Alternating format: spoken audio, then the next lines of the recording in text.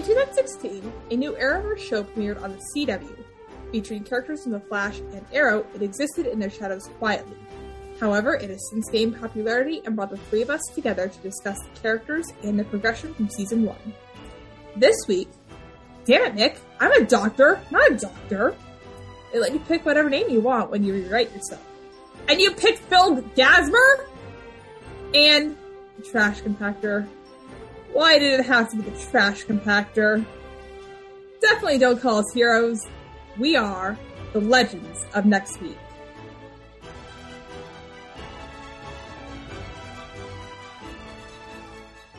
Hello, everyone, and welcome back to another episode of The Legends of Next Week. I'm your host, Mary. I use she, her pronouns. Eden, she, her pronouns. Kate, also using the she, her pronouns.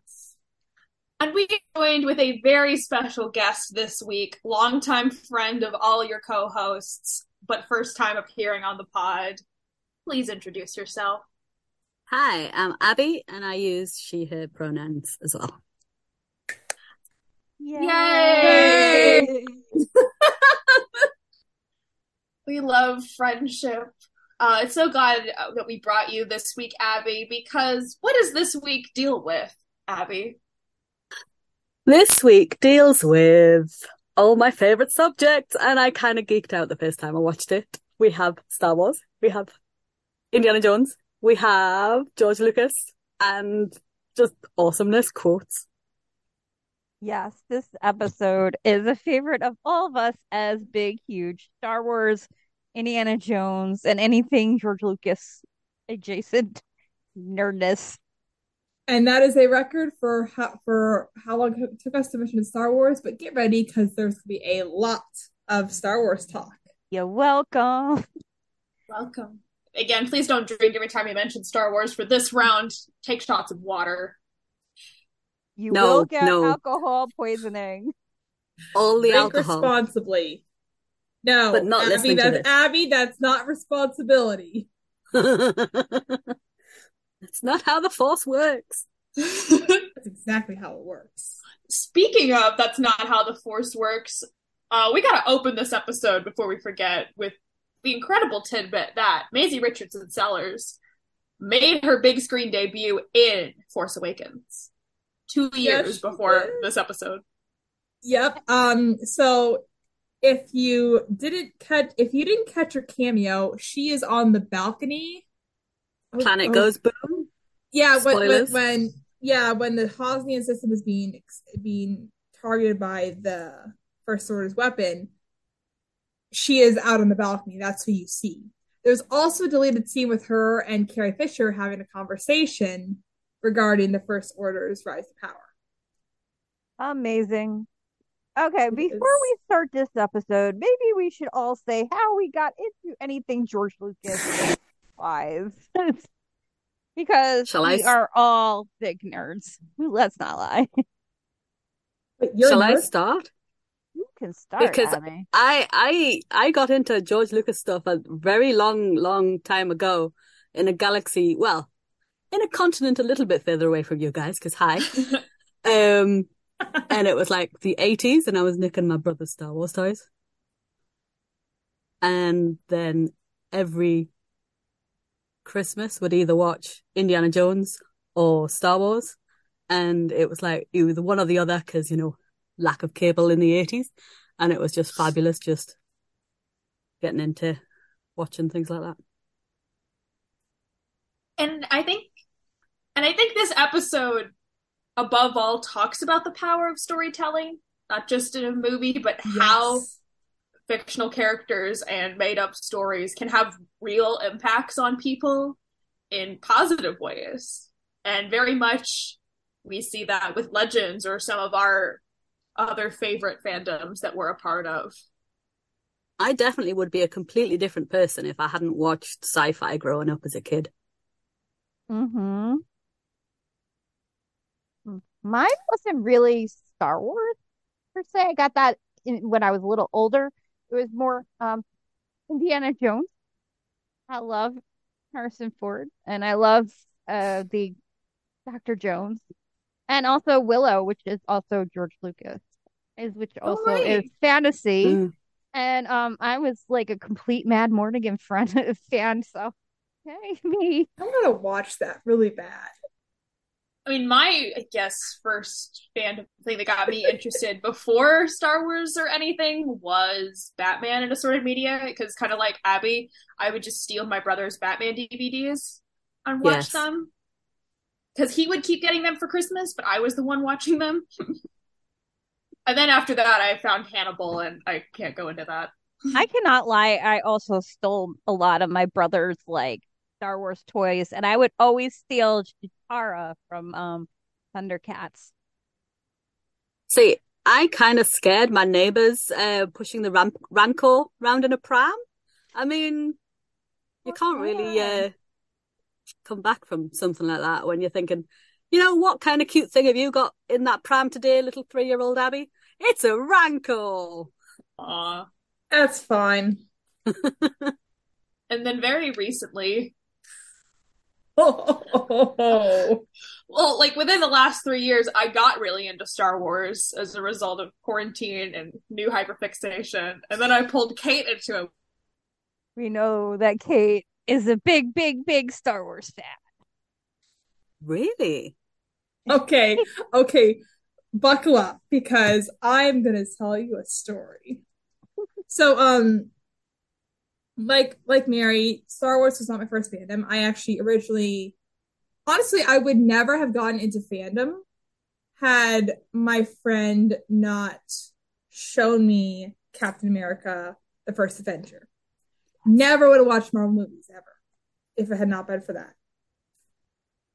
And that kind of led me toward discovering Agents of S.H.I.E.L.D., which was my little niche for a while, and Doctor Who, and all these other shows before.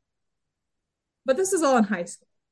When I got to college, and you know, if you go to college, or I mean, when you're in any new setting, you're getting to know the people around you. So in college, we kind of did room tours, which we went around to see kind of what other people's rooms look like, which was fine because I mean, but we were a bunch of like 18 or 19-year-olds just going around, and we get to this one guy's room, good friend of mine, for a couple years in college, great guy. He had a stormtrooper cutout in his room, and he had all the Star Wars movies at the time, which were the 6, because this was before The Force Awakens came out. I said, "Oh, I've never seen Star Wars before."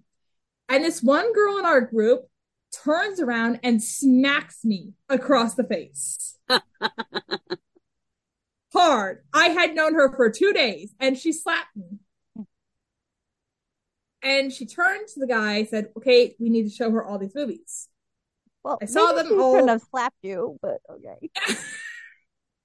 Oddly enough, it got me in. So, and I was excited but people kind of gave me crap on my floor. I was like, "You just started watching them. Why are you so excited about all this, about the stuff that's coming out now? Because this was when the sequels are coming out." And that kind of dampened the enthusiasm. My enthusiasm definitely dampened as years went on, because I didn't know anything about the TV shows. And then about 2 years ago now, really, I was not in a good place mentally. Mary is watching the Clone Wars, and I was on TikTok, and I'd seen like an ad for the Bad Batch, but it didn't really like do a whole lot for me at the time. But I was messaging Mary about the show. I was like, "Hey, can you explain more about this to me?" She did. Gave me an episode list for the Clone Wars to watch the Bad Batch, and yeah, now I am a full-blown Star Wars nerd, clone lover. That's kind of awesome, though. That is really kind of awesome. Although, again, do not physically assault somebody for not watching Star Wars, friends. Do not do this. Yeah, that's it slapped some sense into Kate, though, didn't it? Oh, but it's not something you do. Yeah, that's not how the Force works. Oh. Shall we get started talking about this episode? This was the second half of the season premiere Raiders of the Lost Ark. This was the first episode that aired after Carrie Fisher died. It was filmed before, but it aired after. Like, Sorry. again, what is time? Because I forgot it was 2017 that she passed away. Oh my goodness. No, she passed away in 2016. Yeah, December 27th. So therefore this aired in 2017, yeah. So can I just say that I forgot that Rory, or Rip, sorry. See, there's my Doctor Who thing. It's the coat, okay? He's got the 10th Doctor coat. And I completely forgot that the reason why I wanted to start watching Legends in the first place, because this Rory guy from Doctor Who was wearing the Doctor's coat, travelling in time in a frickin' time ship. And I was like, what is this? I need to watch it. So this flashback of Rory just popping up. Sorry, Rip just popping up. And I keep calling him Rory instead of it. He looks it like popping up. And I'm thinking 10 with a beard. And I know. It's literally is Rory with the Doctor's coat, pretending to be someone who isn't a time, and he's a time master instead of a time lord. I mean, seriously, come on. It's absolutely fantastic. So that is one of the things that did get me hooked on Legends in the first place. So it was really quite nice to see him pop back up again. So yeah, wibbly wobbly timey wimey. First geeky reference, and I loved it. We're watching Rip do some great Star Trekian acting of, oh no, the ship's falling apart, and he's throwing himself against the wall, and the camera's spinning around. So great. And I love the moment of Gideon. How long will repairs take? 15 years. That won't do. And then he decides, I'm just going to make things all go wrong and put my hand into the heart of the TARDIS and just, sort of before he does time. that, though, he has a piece of the spear, and he had this whole time, and nobody found this stupid thing. Like, really? It was under a floorboard. You're not telling me that Jax did not look throughout the whole entire Wave Rider. He probably did. After the room, he did. Can I just say this is a really fun callback to when Leonard Stark was searching the ship in the beginning, because he did establish that he cased the whole ship and he found nothing that was valuable worth taking. He probably saw that, but he's like, okay, it's just a random piece of wood. He probably thought it was a vampire steak or something. Just kill vampires. I was like, no, you know what? Leonard Stark didn't know what it was, but he didn't want to touch it because he's like, you know what? I don't want to deal with this right now. I don't need to deal with that thing right this second. You can't tell me a thief did not know what that was. But he shuts Gideon down completely. Oh, Rip. Because he's got all his fun little code words. He shuts her down because he's got a plan. He even says there are some things I can't even tell you, Gideon. Rude. Rip right. Secrets. And that's when he touches the time drive. I'm guessing that's the time drive, right? Yeah, I think I accidentally called it the heart of the TARDIS, which is also completely different, and that's a different thing altogether. So, Wave Rider. I meant Wave Rider. Sorry, touched that as well at some point? Well, they mentioned later that when he touched it, it fractured his brain cells. And yeah, but didn't he do it for Here I Go Again? Maybe I'm wrong. And that, kids, is why you don't play with the time drive. He shouldn't have touched that, but then he gets all his memories stolen. Yeah, so that's a lot. And the thing that really caught my ears is that he kind of says a little prayer. A bit. It's very non-denominational, but it sounded like a prayer to Rip probably grew up Catholic. I don't know why I feel this way. I just feel that way. Because he's so guilty all the time. That's probably it. Oh, you have a point with the being guilty all the time. But I was going to say a Victorian little orphan boy is not a Catholic. That's an Anglican. Again, Rip Hunter is Dodger from Oliver Twist. He is. But that was the past. Now we go back to the future. Sorry, I just felt like I needed a tune. Because there was some also Back to the Future references in this but I'll come back to that later. Which, that wasn't a George Lucas film, weirdly. No, but it was Spielberg, wasn't it? Yeah, but... Spielberg, Lucas... They're co-conspirators. Listen, you could put two movies... maybe this is not going to be very nice to say. I'm sorry, but if it showed me a movie and you asked me to tell who directed it, and it's a movie I don't know that's famously directed by Spielberg or Lucas, I probably wouldn't be able to tell who it was. Yeah. So we go into a film set. But before that, they were mentioning that Nate mentioned about the Legion of Doom. Yeah. And so basically sitting in the library of the ship, and he was like, and Ray comes in showing his nice little muscles and is like, oh my fucking goodness. I'm sorry, but that tank top, oh my goodness. Muscles. Sorry, I had to go thirsty on Maine for 2 seconds. The amount of times Ray had to be like, we're sleeping, but we weren't together. But not together. The amount of times he had to say this. Ray, I think Nate knew this. Nate knew that. So yeah, so that tank talk, oh yes.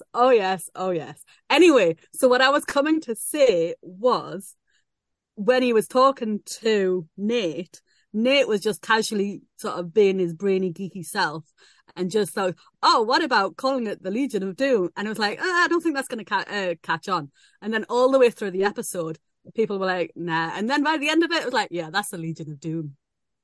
Yeah, we'll talk about that other scene that happened before the library, but I do love that Nate is blasting music, and apparently it's 3 a.m. So apparently some form of time has been established on the Wave Rider. I don't know. I feel like it's like Alaska. Let's call it GST, Gideon Standard Time. Gideon Standard. Love it. Well, I feel like you do, because you get then sleep deprived, so you have to set some kind of schedule. You've always got to have a ship time. So basically in various Star Wars, Star Trek, sort of spacey kind of media, you've always got to have, this is the current time on the ship. So whenever you beam down to a planet or teleport to a planet or get the shuttle down to a planet, you've always going to have, well, this is the time on here and let's try and find this. 32 rotations. Yeah. But I did want to mention as my last thing for this scene, the fact that Ray has to say we're not sleeping together. First of all, that's why they're setting up a new... Legends is famous for setting up second half of season romance. Thank God it wasn't Ray, though. Well, not that the other thing was better. Also, I do love that when we did some research before the pod, and when Nate says he's calling them Legion of Doom because it's something he heard on an old Hanna-Barbera cartoon, we did look it up, and so there was it Super Friends? Yes, it was Super Friends. It was Super Friends, and so it's a very fun little tie-in there. Because also let's point out that Amaya has the one brain in this scene. She has the one brain. She's the one who figures out that medallion is one piece and not two. So thank you, Amaya, for being the one brain. You were wonderful. Amaya has the brain cell. But we've all jumped ahead a little bit, because actually the first scene and the episode is Martin Stein going in to get a little snack. And he hears tea. I love you. He's getting the tea. Mick in the background saying, "You were my best friend. I love you, man." We know. We know. Cold wave shippers, I see you. You know what? I see you, and I love you. I thank you. I know you love me. I love Cold Wave too. Oh, but I totally forgot the B plot of this episode. That's when and this one always does make me crack up so hard, because it's the two most weirdest pairing you have put together on an episode. It's Martin Stein and Mick, and they can't stand each other, so it's fun. I loved Martin's dressing gown, though, when he was just casually wandering around the ship in his dressing gown. It's a dressing gown. Oh, is that what you call it? Yeah. Oh, sorry, am I being very English? Yeah, that's a dressing I gown. learned something today. No, it is a dressing gown, because they also mentioned that on Our Flags Meet Death when he's wearing the... That's true. The Steins are big on bathrobes. Steins are big on robes. I mean, dang, we should have robed up this episode. We failed. We did fail. We should have robed up. Sorry. My Sith robes are in the other room. Sorry. Anyway, Stein takes the moment to make it all about himself again. Yeah. As he walks and says, "I'm flattered, Mr. Rory, but I wasn't talking to you." Oh. He goes, "Well, who are you talking to?" And that's when Mick comes clean. He admits he's been seeing Snart. He's been talking to his dead friend. I see dead people. This is not the Sixth Sense. Well, we're throwing in geeky references. So, although, if this was the Sixth Sense, what does that mean if it's on a time ship? Are you seeing... would you see like ghosts of everyone who's died from beginning to end, or would you see only ghosts as they appear? Maybe he was seeing Cybermen. Do you remember that episode in Doctor Who where everyone was seeing the army of ghosts? And so maybe Leonard Snart is a Cyberman and they're trying to break through from a different dimension. So therefore he's a Force ghost. The Wave Rider. Force ghost. No, Cybermen Abby, from a different dimension? Yes? No, okay, right. Okay. He's a Force ghost. He's a Force ghost. Yes! He's a Force. He is. He's the Force ghost. I will accept that. I love that, like, Wentworth Miller's not in this episode, but yet he's in this episode. His presence is. He's make your presence known. We need that's a crack fix someone should write. Someone should do Leonard Snart and a spirit box. I like that. No, because he would like if the guy from Ghost Adventures was on there, Zach Braggins, I feel like Leonard Snart would just diss him every 2 minutes, and that would be fun. Yeah. I think Leonard would absolutely mess around with Ryan Bergara. But after they have that little exchange, Mick and Stein, that's when they're not sleeping together, and he knows that scene happens. It is important to point out, because Abby brought this up earlier, Ray in a tank top, looking great. As soon as we see the two amulets are one artifact, he climbs over the desk and puts his hand on Ray's exposed bicep. We know. Because everyone I would wants do it too. Oh, yes. And I do also love that amulet does look like the amulet from Raiders. Yeah. Because they also mention, sort of whenever anybody watched Raiders, they always wanted to be an archaeologist. I mean, that's, it's true. You watch Raiders, you think, I want to do that. And archaeology is never as interesting as what they made it out to be. Technically, they're stealing from the natives of that land to put in your museum where you should have left it on the natives' land. Of course, I agree with that guy from Black Panther about that. I'm just saying. Mm-hmm. I need to see Wakanda Forever so bad. Yeah, me too.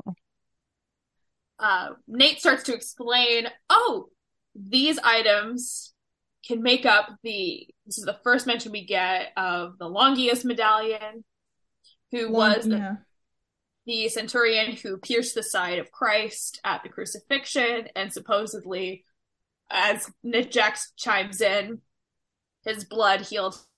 I love that everybody's shocked that Jax knows this stuff, and he's like, I went to Sunday school.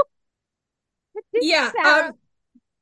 Can I just say, now maybe this is where I live, because where I grew up kind of sucks. I was in Sunday school. I was involved with helping out Sunday school for a long time and we never learned about that. I feel it's very Catholic. I feel like it's a Catholic thing. It probably is. I am not Catholic in any sense at all. Doesn't Sarah mention Raiders of the Lost Ark on before, like, her line was like, "This sounds very Raiders of the Lost Ark" or something? Yeah, she does. Yeah. And it's like, that's a great film, and that inspired me to be a historian. Oh, Nate, it's always about. I'm sure she mentioned sort of pretty historians or something like that. Well, what was the line? Amaya says it later on. Incredibly handsome historian. Yes. Yeah. He's not wrong, because Harrison Ford looks so damn good as. Oh yeah, It's the ruggedy beard kind of thing. That man was a carpenter. He's got the charisma. Look, the man's 80 and still looks fantastic. He survived 4 plane crashes. And his son trying to kill him with a lightsaber. Oh, spoilers. After we make this little discovery, all right, we've got to find the Spear of Destiny. Next week, my plan for our Legion of Doom episode, our segment is going to be, I'm going to find all the history of the Spear of Destiny in the comics I can find, because that actually is an artifact in DC Comics that the JSA have to acquire during World War II. Yeah, I kind of look and see how much. I'm guessing none Nazis had it.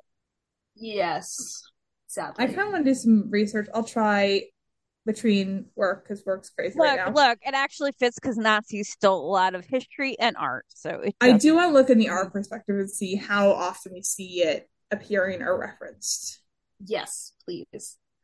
But we cut to 2 of our 3 boyfriends walking down the streets. They're going on a date. They really are. See, on a date. So, cut to the 2 pretty boys walking down the street. I was like, I was rewatching this and I was just thinking, does anybody else ship Barrowman and Dark? And I was like, wait, what's Barrowman's actual name in this? I can't remember. I haven't watched this in a while. And I was like, it's just Barrowman and Dark. But yeah, does anybody else ship them? Oh, yeah. Yeah. Yeah. Oh, yeah. Okay, so it's not just me then. No. They're in a poly relationship with Thawne. A legional polycule. Merlin, as Behrman's Merlin, thank you. I still couldn't remember his name. Magician. But Merlin says to Dark, after we finish this, can we go up whatever street this is? I want to see Frank Sinatra's star on the walk. He wants to go up Vine Street to see Frank Sinatra's star. He's like, well, when we've done the evil stuff, can we go there? Yeah, honey, we don't have time to do that right now. I said after we're done. Look, do you think they actually went on that date then? Please say they did. They did go on that date. They probably had a lot of time to kill. They had to steal the motorcycles first before they went on this date. Yes. Yeah, Dark's he went like, a bit stabby. Tired. Dark's like, I'm tired of walking. Like, let's go get some bikes. I do love how flippant they are with stuff. They're like, okay, I don't want to do this, so let's just do this instead. And I guess it kind of comes with being a villainous character. You stop caring about the consequences. You could definitely tell. You could definitely tell Neil and John were just having so much fun with this whole entire season. Yeah. Yes. Oh my goodness, yes.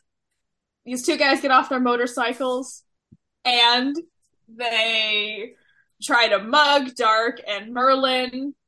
And instead, I think it's Dark. It says, yeah, I think it was Dark, where they were like, well, give us. Oh, you guys comedians or something? Yeah, or like, give us our bikes. Did you see these 2 guys? They don't look very powerful. Or something. Or something. Give us your bikes. And they're like, you're right. What they don't know is one of the guys they kill ends up inventing some kind of like carburetor. Carburetor, thank you. Like, kind of upgrades it for motorcycles, which triggers an aberration, which triggers a minor time quake to the legends, and that's how they pick up on 1967. And Sarah kind of waves it off at first, which honestly is like, okay, but then it's also like, okay, well, how do we decide what's important and what's not in history, and how much we're going to keep it intact? What does catch your eye, though, is that both men were killed using a League technique. Yes, the League of Assassins. But you would think this carburetor would be semi-important. I guess somebody else came up with it then. I have no clue. It's like when Garcia Flynn in Timeless shot some British general who was supposed to be at Yorktown. Oh, God. But that, I feel like, is a little tease for this episode of one person's effect on history is larger than you think, even if it is something as small as something new for a motorcycle or creating films. Mm-hmm. So the team's getting ready to disembark the ship. They're going to go do some exploring. This is 1967 at this point. Yeah. And Ray was wearing flares, so you can tell it was 1967. Yeah, and then they're like, where's sign?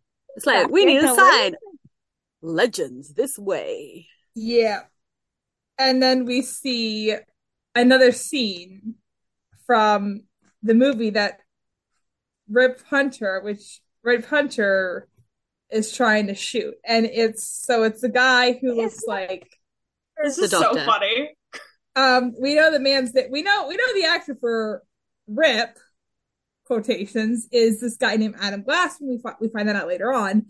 But then we have this actor who's playing Vandal Savage. And apparently he is, I have to admit, he is bad for it. So bad because, like, he's trying to say that same line that, like, Hesper says so well in the first season, and it just doesn't have the same feeling to it. Don't misquote Tacitus to me. See, Mary does it very well. Yes.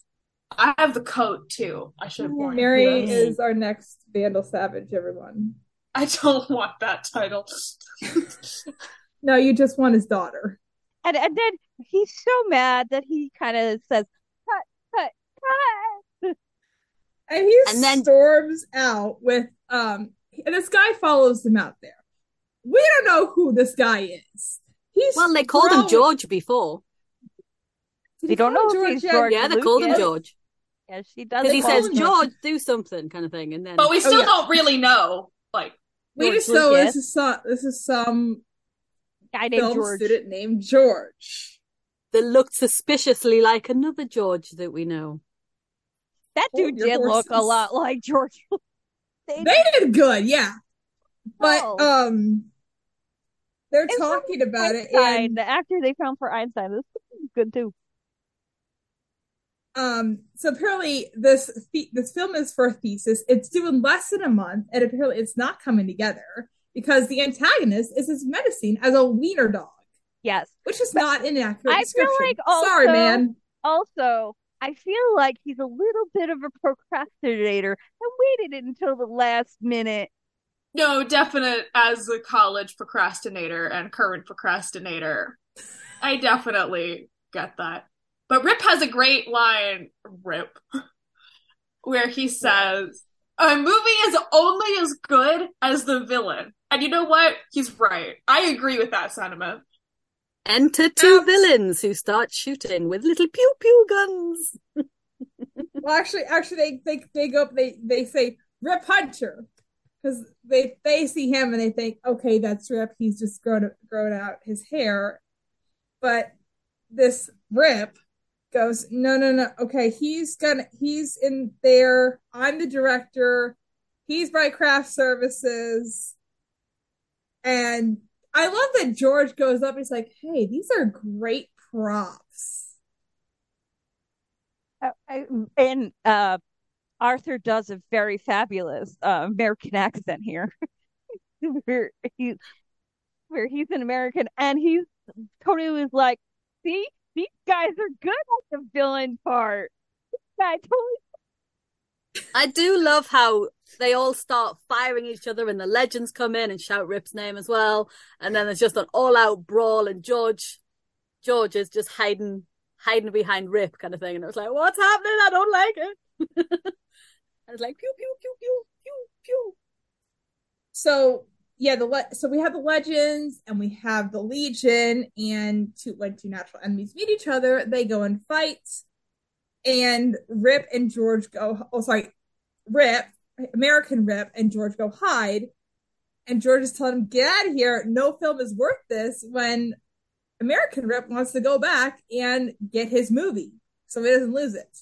I love when the legends come in and, like, they are fighting and, like, poor Jax is just getting beat by the freaking script. He's like, and he mentions it later, but he's like, Yes. Jax is planning to go and pull Rip out to get him off to silence to safety, but American Rip freaks out and starts smacking Jax like an old lady with a handbag. No, old lady with a newspaper. That's what it says. Yeah, I love that Jax grabs and he hits him back once. I think it's the script. I think it's the script. Yeah. Because every word is punctuated with a smack. It's get away from me. And then the cops come. One that gets arrested. This scene was so funny. Arthur acted his ass off. Right, Mary? Arthur is so good at now being this panicky, whiny guy because he goes, oh my god, oh my god, oh my god! But the legends have a new problem. Yes, they all get back to the ship, and as a side note, as they're going back and saying, well, that was a bust, we didn't accomplish anything, Jax goes, but Rip didn't know who we were, and he was hitting me with a non-lethal weapon. He's so offended Rip didn't actually try to hurt him. I love that line. We should mention Stein and Mick stayed behind because Mick asked him, you're going to help fix my brain because of these snart hallucinations. And Stein says, well, I'm not a therapist. You're a doctor. It's close enough. I love that he started telling him a story. What was he telling him a story about? Giant toads. Yeah, he doesn't like giant toads. He goes, that's nice, and this has nothing to do with what we were talking about. I thought you therapists have mommy issues. And it's like, well, we do, but not. I do also like sort of how he's saying, I'm not a therapist, and then Sarah comes in and going, you've got to be a therapist, kind of thing. And it's like, I'm not one, but now I've got to be one. Yeah, because now they know that Rip is in 1967, they're confused why he doesn't have any memories. So their original thought is, okay, he's just got really bad time drift. That's what it is. But they're not, and because they don't even know how long he was here for, and neither do we really. We don't know how long he spent in 1967. But then we realize that the Launcher's amulet, which was meant to seek out the Spear of Destiny, they're connected to each other. So if the amulet, which the Legion's currently possessing, leads into 1967, that means the Spear of Destiny is in 1967. That's what they're operating on. Yeah. But they got to get this, so that means they got to get Rip. I just love Victor in this, where they're like, well, now you have to be a therapist. And he goes, he literally, his face was like, I guess I'll do that. And then they go to the police department, pretending to be a therapist. Once again, Sarah's the nurse, and I guess Mick is the I don't know, the henchman, orderly. The orderly. That'll work better. Yeah. It's just different names for what it is. Henchman, orderly. Yeah. It's very leverage. I felt it. Yes. Leverage. Let's go steal us a time master. Because Stein goes, you have one of my patients in custody. Name? His name. And what's his name? They don't know his name! Philip Gosmer. Okay, people, let's not lie. This is yeah, because Martin is freezing. He doesn't know. Thankfully, the comms are connected. So Nate reaches out to Gideon, who looks into what's going on. Because, perks of being a supercomputer, AI, finds out that he was arrested when he was booked, it was as Phil Gasma. And he and Jax kind of give each other a look like, dude, what a name. A lot funnier because we all know our person's name Phil too. Yeah, our showrunner Phil Klemmer. Phil Klemmer. Where did we get Gasmer from? And I feel like he literally admitted that was supposed to be. I could see it. Phil, you're the Twi'lek from Boba Fett. This is true. If anyone's seen Book of Boba Fett, the Major Domo's Twi'lek, the messenger guy, he looks exactly like Phil Klemmer. It's a little scary. It's real. It's terrifying. I had to go check IMDb after watching the first episode just to make sure it wasn't Phil Klemmer. Yeah, I think he actually told Tia that at one point because they were talking to him at something. That he mentioned that was supposed to be him. But Phil Klezmer is very close to Phil. Stein establishes he's my patient. He's believes he's experiencing delusions of being pursued by spacemen. And the cop futuristic spacemen. Futuristic spacemen. Mm-hmm. The cop goes, "Oh yeah, that guy. Let's go. We know who he is." So they take him into the room, and American Rip, who we now know is Phil, he's slouched at this table looking absolutely dejected. And the cop comes in and is like, "This is your doctor." It's like, "No, I've never seen this man before." And Martin's like, oh, it's just a memory thing that comes with it. But it's kind of reminds me of how you read cases where the police they just want to get it done and they don't do it right. Very reminiscent, especially of what was that one boy who went missing and they tried to foist another boy onto the mother and they called her nuts. Oh, I know what you're talking about. Those were the chicken coop murders. There's a movie with Angelina Jolie called The Changeling that talks about that. It's very sad. It is. It's sad, but that kind of reminded me of that. Anyway, Sarah talks to Phil and says, "No, we are your friends. We're here to help you." He goes, "You're not my..." Oh, Mick says, "And two of them are your friends." Yeah. Honestly, if Mick still has hard feelings over Rip calling him a piece of meat, that's valid. Because that was pretty belittling and insulting. I found the scene hilarious because Phil simply will not calm down and says, "You cannot take me.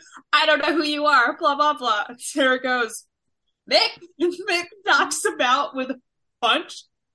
Well, that's the second attempt to make him shut up because she slaps her hand over his mouth to stop him from screaming. And then she's like, "Okay, Mick, knock him out because he's not going to come quietly." So they're just kind of pushing. It's a little kind of Weekend at Bernie's move going on here. But they're just pushing him along the corridor in the wheelchair, slouched over, and I was like, this doesn't look suspicious at all. Don't be. I mean, how on earth did they get away with that? Don't Seriously. be suspicious. Don't be suspicious. Don't be suspicious. It's like the old joke of if you just walk in somewhere with a clipboard and a suit, people will give you what you want. Abby, I know what you're thinking. If you look like the Joker, just put a nurse's outfit on. Nobody will ever know. I was thinking, and it's very similar when Merlin and Dark come in. The cop says, Stabby. Oh my goodness. What's her name? I have to talk about Dark's little... The way that Dark and Merlin just walk past, they don't even need to go in. And then Merlin just goes close and just stabs the guy. And they proceed to murder everyone in the station. So Merlin and Dark really just said a cab. Does that make them legends? They're like the Injustice League in Stargirl season 1. When they find out, I was like, wait, you wanted to do this stuff? I do love them being in the elevator with the worst elevator music and them just sitting there. Yes. It's just, many things have happened in an elevator. If this was on HBO Max, we would have got a whole different scene in that. If this was on HBO Max, they would have had visible blood on them. That too. That's true. Yes, but they are such good villains that, I mean, when I say good villains, as in they are elite villains at the toppest rank of their topness or bottomness, depending on whatever, that they can just go in, stab, and not have any blood whatsoever, even though the cop's like, stab, hot. They're quality villains to watch, not to emulate. Yes. And kids, don't try this at home. yeah, a lot of life lessons in this episode. But while they're trying to find a way out, they send the signals to the wave riders like, "Hey, we need to get picked up, please, in the station. Everyone here is dead, and we have nowhere else to go." And Ray goes, "I can fly the ship. I gotta channel my inner Han Solo." Well, Gideon does most of the flying. Again, he does. Ray is not the Han Solo of this show. Ray is not Han Solo. Sorry.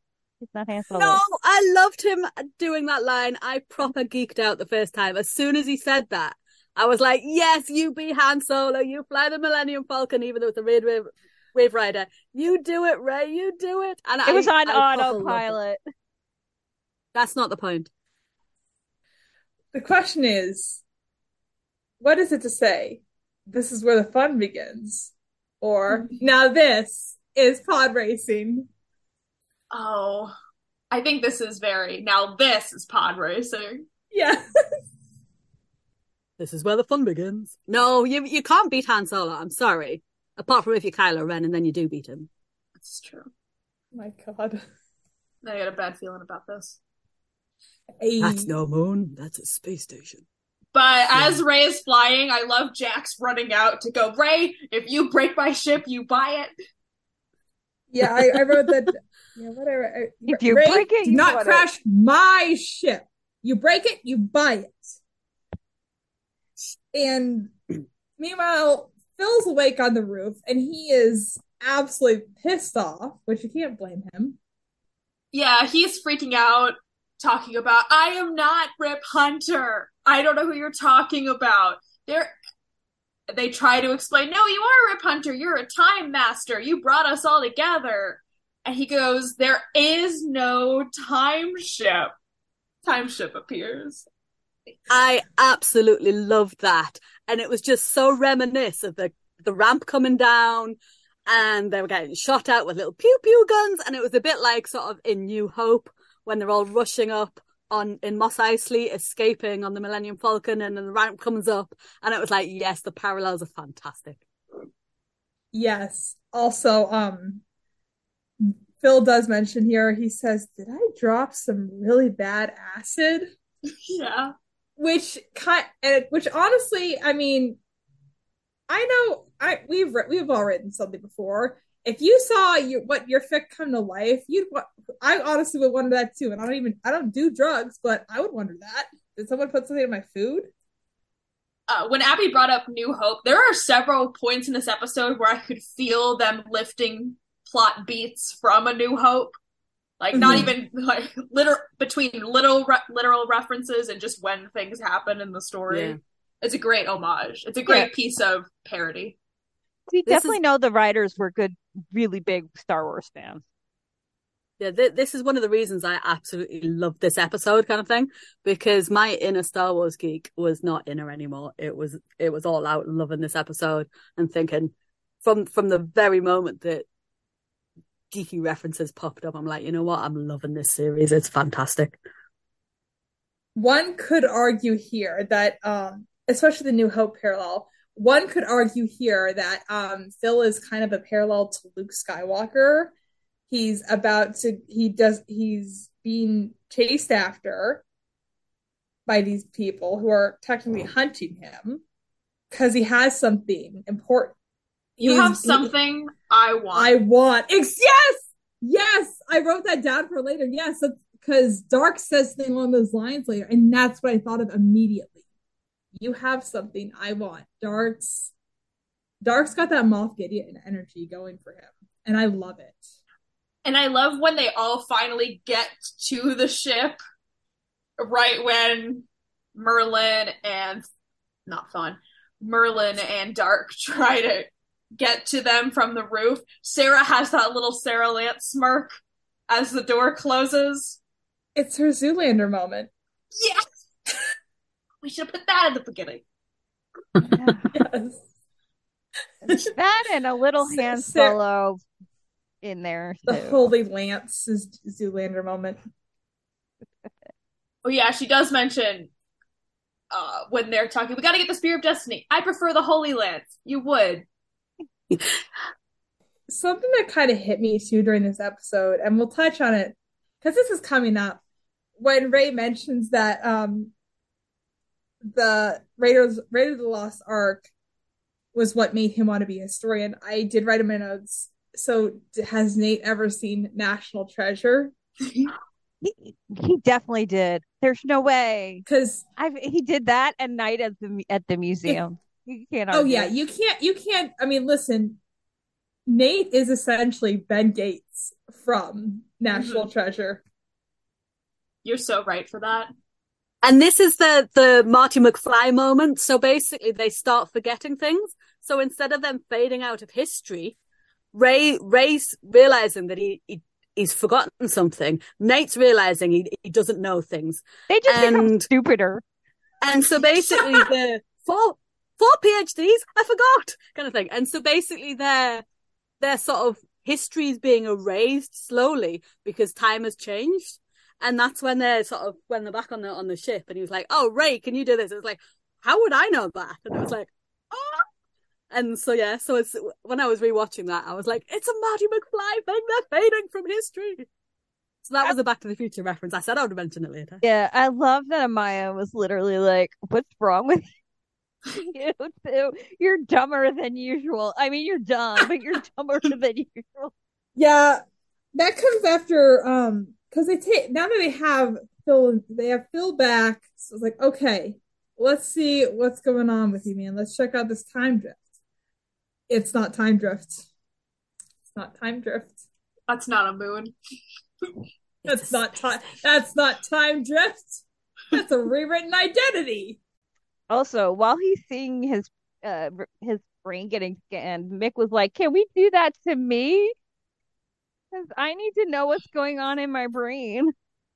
It's like, I'm having feelings. Fix me. I don't like feelings. Please fix me. This is when you get what I like to call the Legends wheel of ships. Because occasionally it feels like a writer's room will spin and be like, all right, who are we going to pair up this episode? Mm-hmm. So having Stein and Martin, the part when he like grabs Stein and goes, "Professor, you gotta fix me." It's like, okay.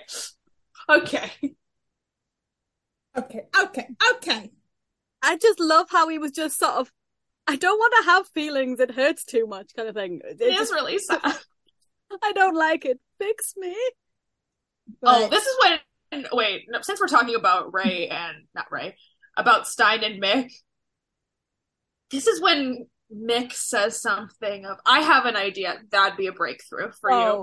Yeah. Again, Stein says two things that were so bad in this episode, which again is the whole, like, you can see the breakdown. I mostly blame this on Stein of how, like, Mick starts turning on everybody. Martin Stein, president of the Mick Brewery Hate Club. Real. That's literally, and honest, and I mean, when you think, the question is like, how much is like he's holding. I feel like sometimes it's just like he holds all of Mick's past against him. He holds what he did as Heat Wave against him. He holds his criminal career against him. He holds his time as Kronos against him. And honestly, some of it is valid because Mick has hurt a lot of people. Mick's not a good guy. But I found this especially heartbreaking. Mm-hmm. In an episode where we see Mick really trying to reach out and admitting something, I don't feel okay. And I need someone to help. He's being vulnerable. Mm-hmm. That's what he's doing. He's being vulnerable. And unfortunately, Stein is not the person to go to when he's feeling. That's like the worst choice you can make. And I know Mick doesn't know this either. Stein's barely coming to terms with his own magic child. His own oopsie. So it's not good times all around. You know, I'm sad we never got to see Stein find out that Mick had his own oopsie. As we've established, when Oliver Queen died, the best thing he ever did, everything else went back for the better. I know. Yeah. So, hang on. Are you saying that when Oliver Queen died, the multiverse just sprang back into a multiverse again instead of, like, two realities or something? whatever they tried to tell us in the crossover. We're saying that when important? Oliver died, Martinstein came back to life as well as Leonard Snart. That's what we're saying. I like that. Yeah, I'll accept that. In the comic, though, the Legends comic that came out, Jax and Mick met up again. So Jax at least knows about all of his kids. Jax knows. Jax probably doesn't want to know, but he knows. Poor Jax. Yeah, how many kids did Mick have in the first place, though? Because that was, I mean, one human one, but a whole load of little baby octopi. 48, I think they say. Yeah, one human one that he knows of. I like that he knows of. So Mick's had 2 oopsies. At least. Wrap it up, kids. Wrap it up during sex. Amen. Meanwhile, back with Amaya and the 2 himbos, they're all trying to put something together. They're trying to find new information on the Sphere of Destiny. And Ray's looking at the schematic and goes, I can't read this.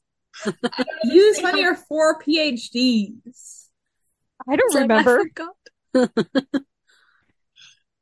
And then Nate is sitting there like, I've been looking at this book about Longaeus or whatever, and it's just words. That mispronunciation absolutely sent me when he was like, ooh, yeah, you're really affected. Like, the truth is, yes, they turn into himbos, and then, like, they're running towards Sarah. I'm forgetting everything. I love the little nugget, though, because of this whole thing. Nate is a yoga instructor. So, new headcanon, Nate and Behrad have done yoga together. Yes. Obviously. But Amaya picks up the director's slate that they I think they nicked it probably from the film set. Not sure how. But she sees G. Lucas written on her. And it's like, Lucas, isn't that what Ray pretends he's allergic to? Which is, that is very much a cultural thing right there. That's because so funny. She's from the 40s. I mean, that wasn't, I don't think, gluten-free stuff wasn't really going around like crazy back in the 40s. You got what you got, essentially, and you had to avoid your foods that would make you sick.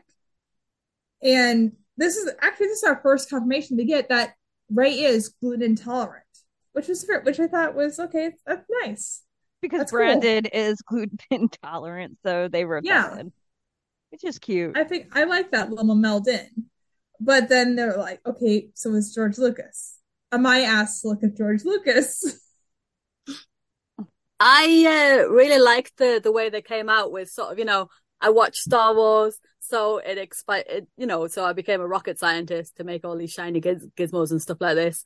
And sort of Nate liked Indiana Jones, so that inspired him to become an archaeologist.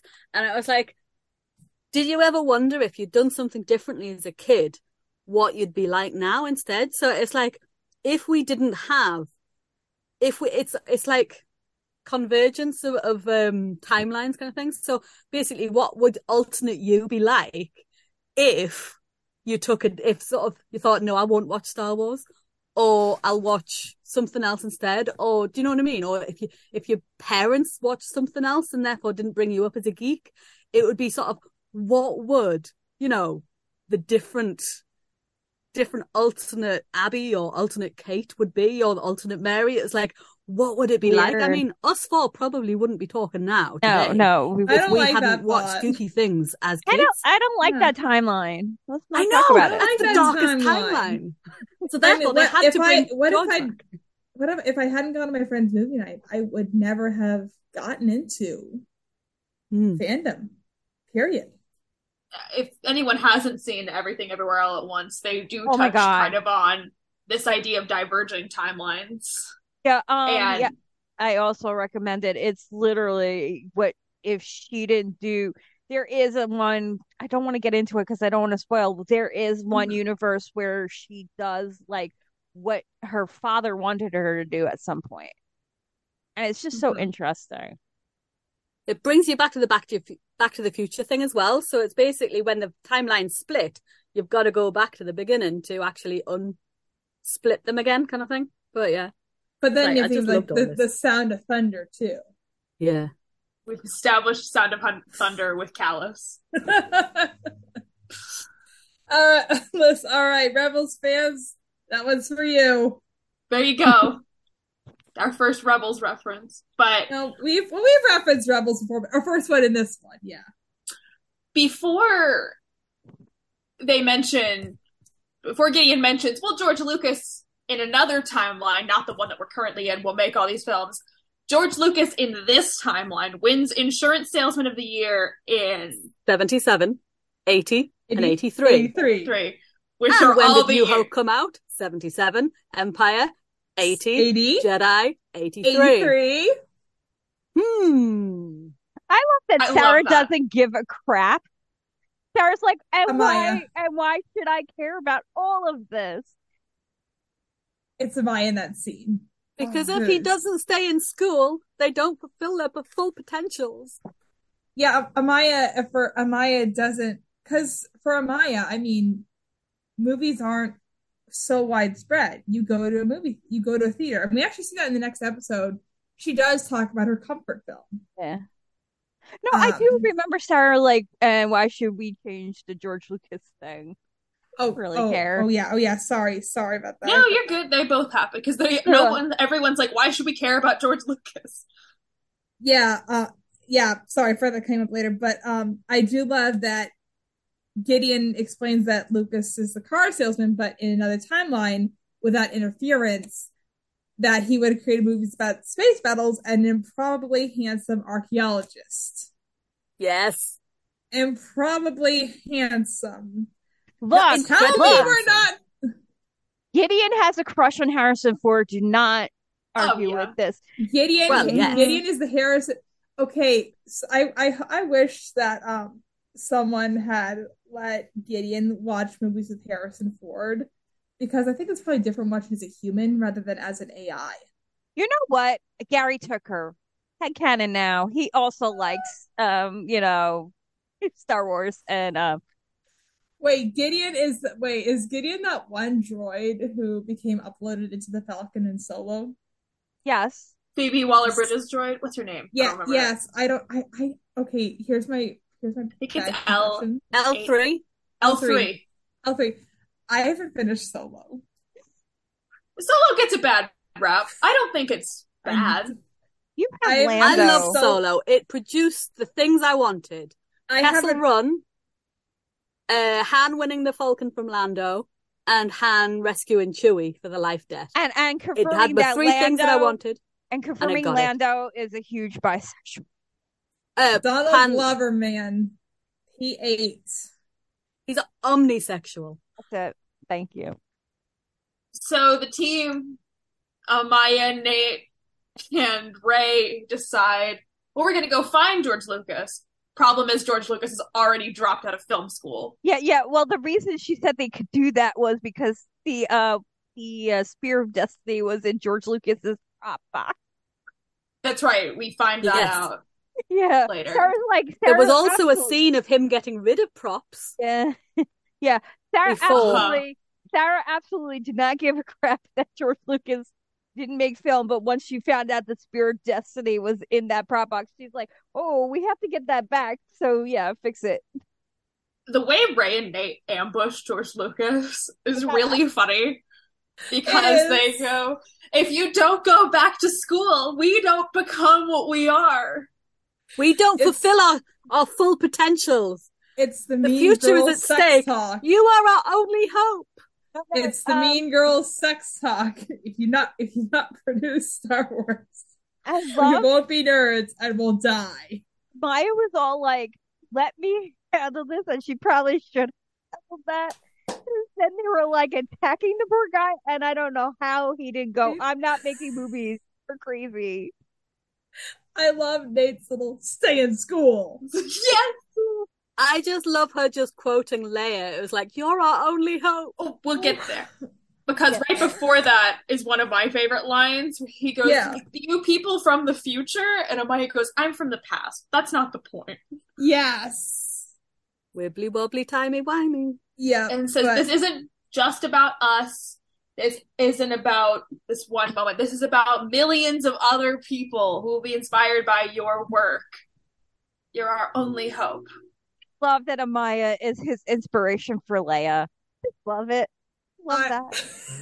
That was great. It's so great to have. I feel like it's perfect having Amaya being the one to say those Carrie Fisher lines. I don't think I would have been. I mean, she deserved it. Maisie killed it. Yeah, because she also used Leia's line in the trash compactor in a little few scenes time as well. Yeah. Anyway, we'll come back to that. We'll but yeah, it was her again then. Quoting Leia. I know it's fiction, but the idea of George Lucas taking inspiration from a freaking superhero for Leia. It's perfect. It is perfect. Back in the Wave Rider. Wait, we forgot the whole thing of Nate. I don't want to be a yoga instructor, and Ray's like, I don't want to be a heart surgeon. Being a heart surgeon is a good job. Listen, you know what? It's a good job, but not everyone wants to be a heart surgeon. You save people's lives, right? I mean, seriously. Yes, but he would save people's lives as a hero as well. I don't do good with blood and people's inner workings. Maybe Ray's the same way, but also there's like, if you screw up, you kill someone. I'd rather be a Ant-Man, Iron Man knockoff than a heart surgeon. I'm sorry. Well, yeah, you're asking, do I want these incredible technical skills or can I fly? I feel like everyone's picking to fly. I'd want to fly. You can shrink and then expand in someone's anatomy and then explode them. It's brilliant.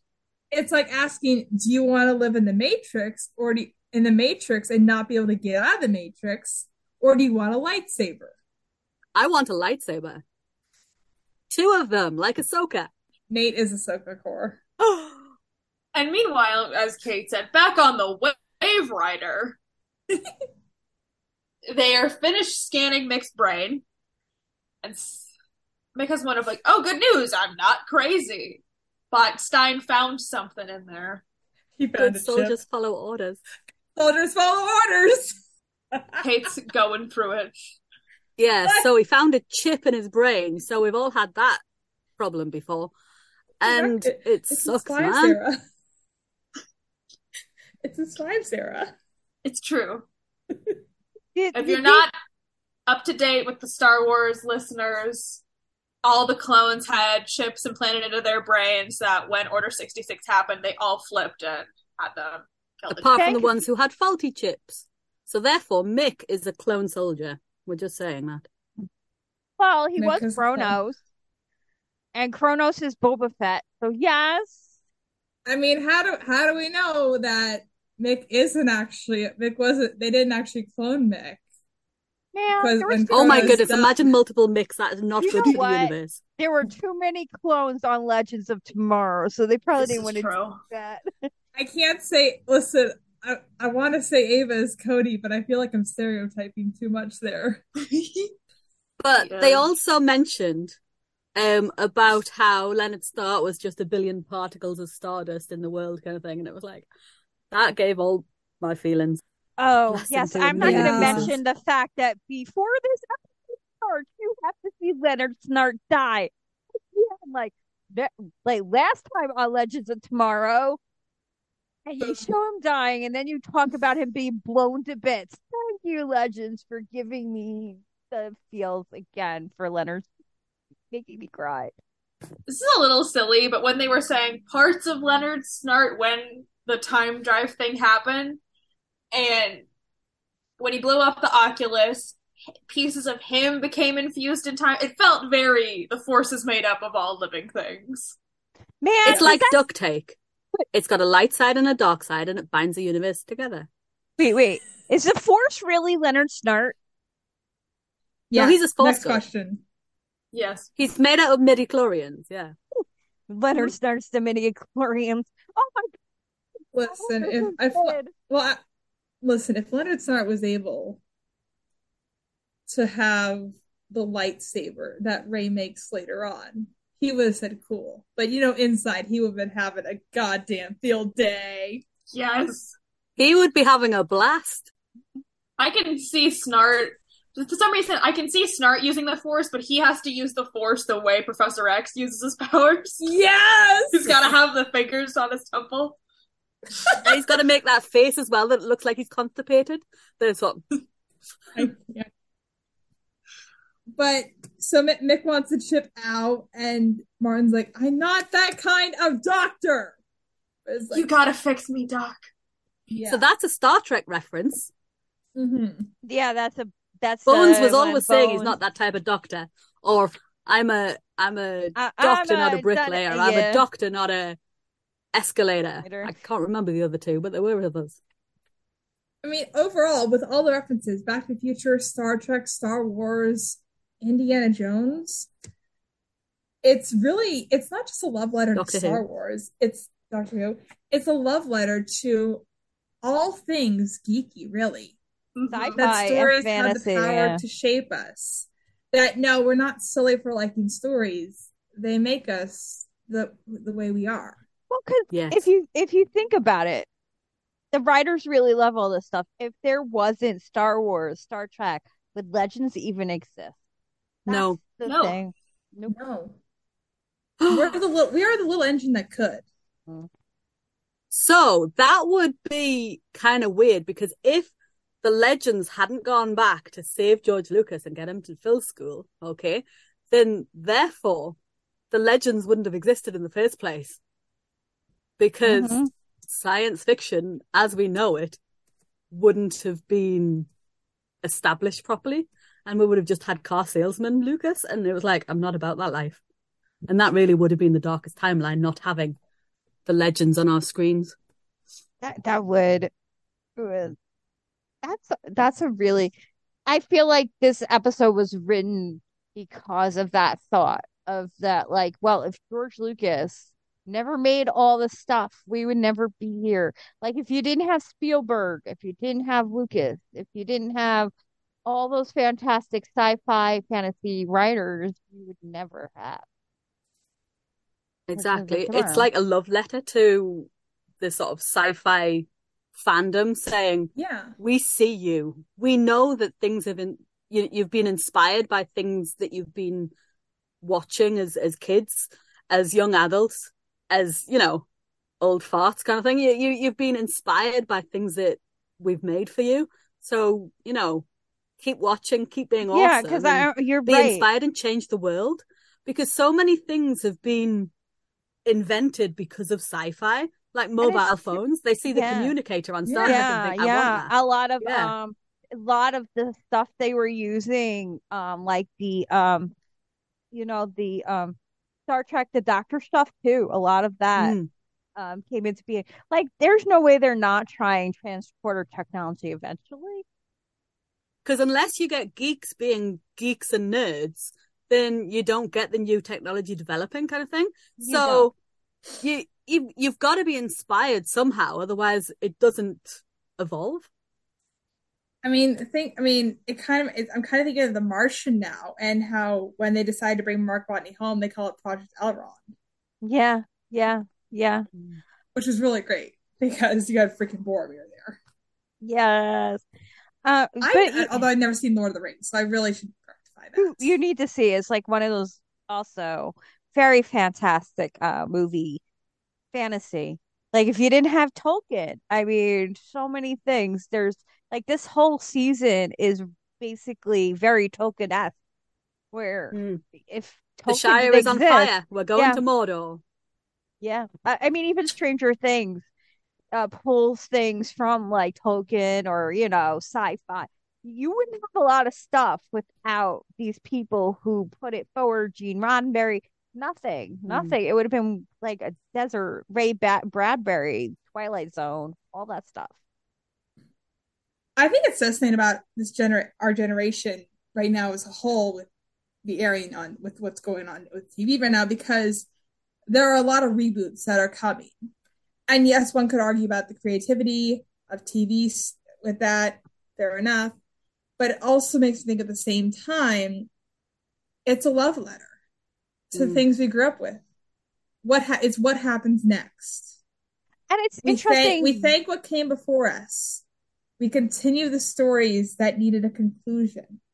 And right now we have this like, yes, like you have like also a resurgence of like other things, Interview with the vampires, zombies, like Walking Dead just ended. Now you have The Last of Us, which is kind of a zombie thing, and they just had like the most fantastic episode. You wouldn't have had that without a video game and without people who probably love the zombie genre.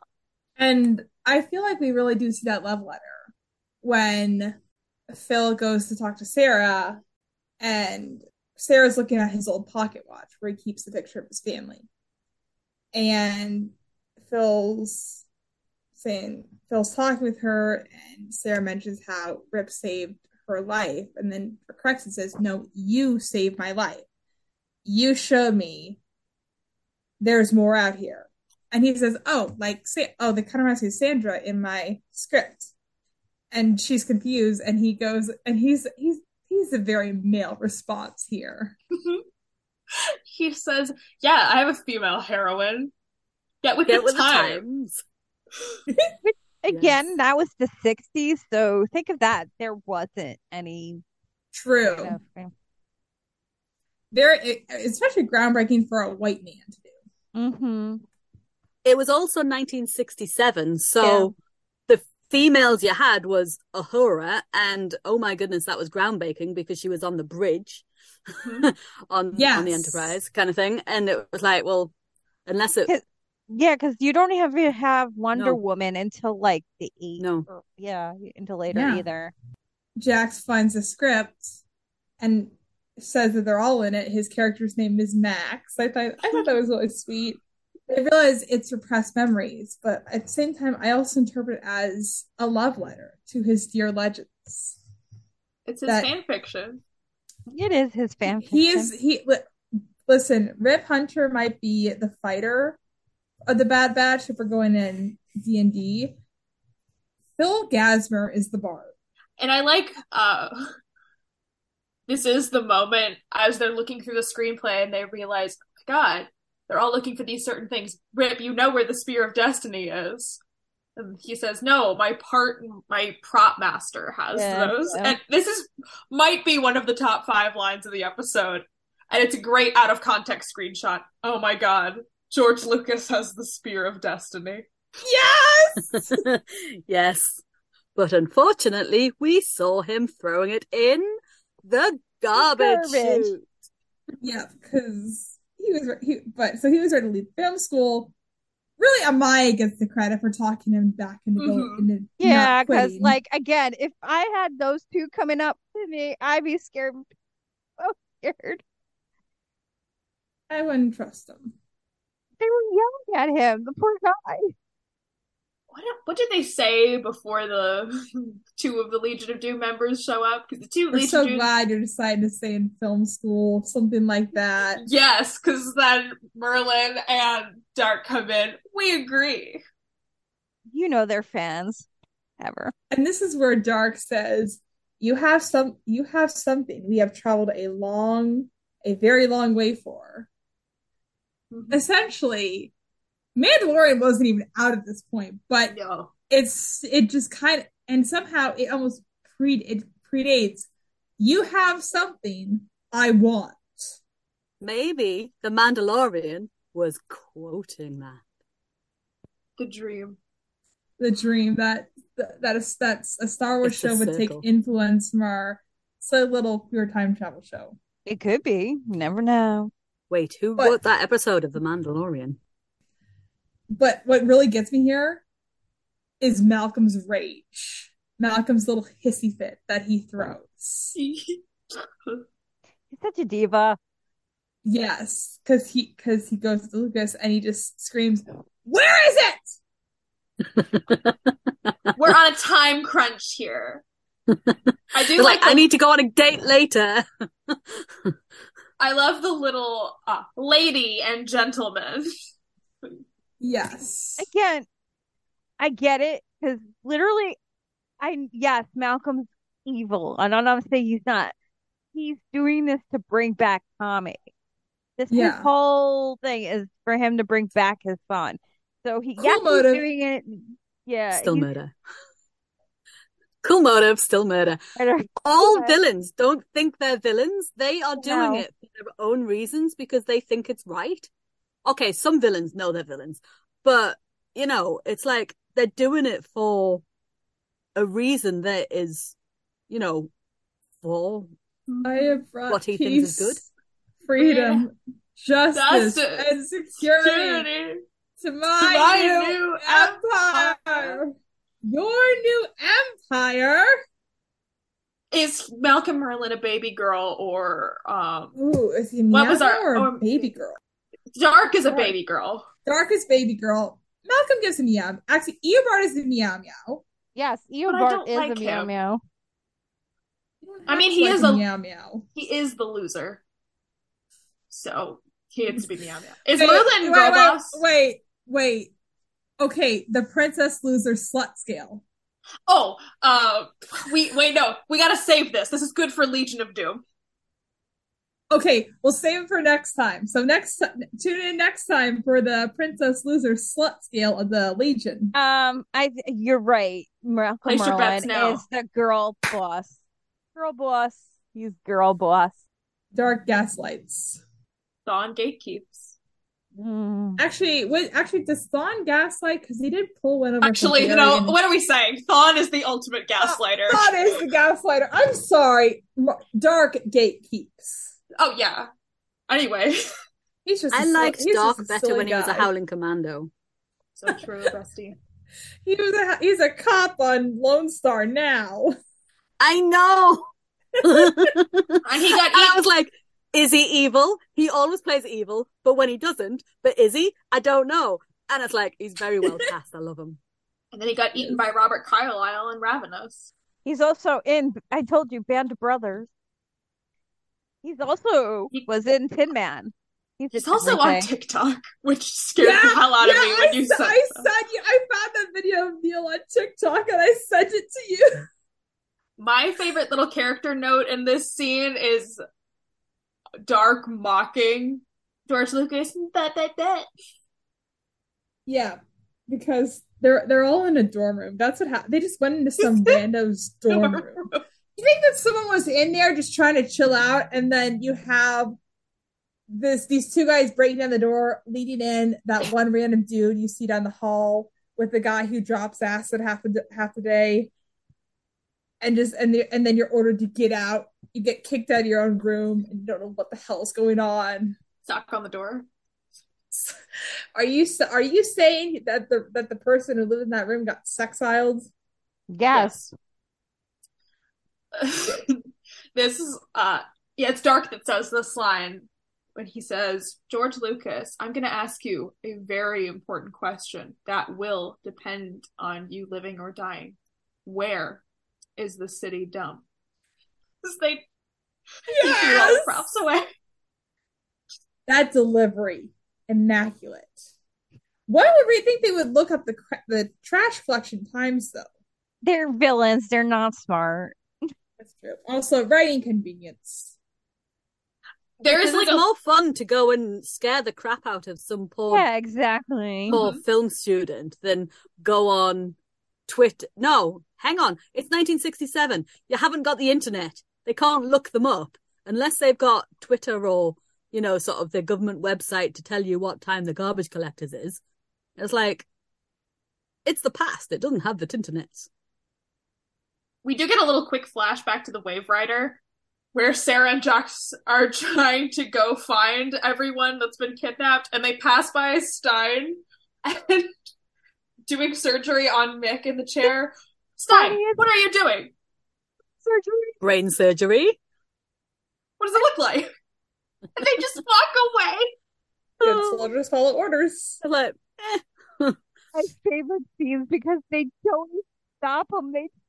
It's one of my favorite scenes because they're just going past. And he's like, and they're like not carrying that. Like he's literally cutting it to Mick's brain and he's bleeding. Right? There's blood. I'm not a doctor. How hard could it be? Gideon drives. Sorry, I was going to say I did get really quite excited when I realized that they were going to get put in a garbage chute. I'm sorry, I got very excited. They have arrived at this big, what we realize is a trash compactor.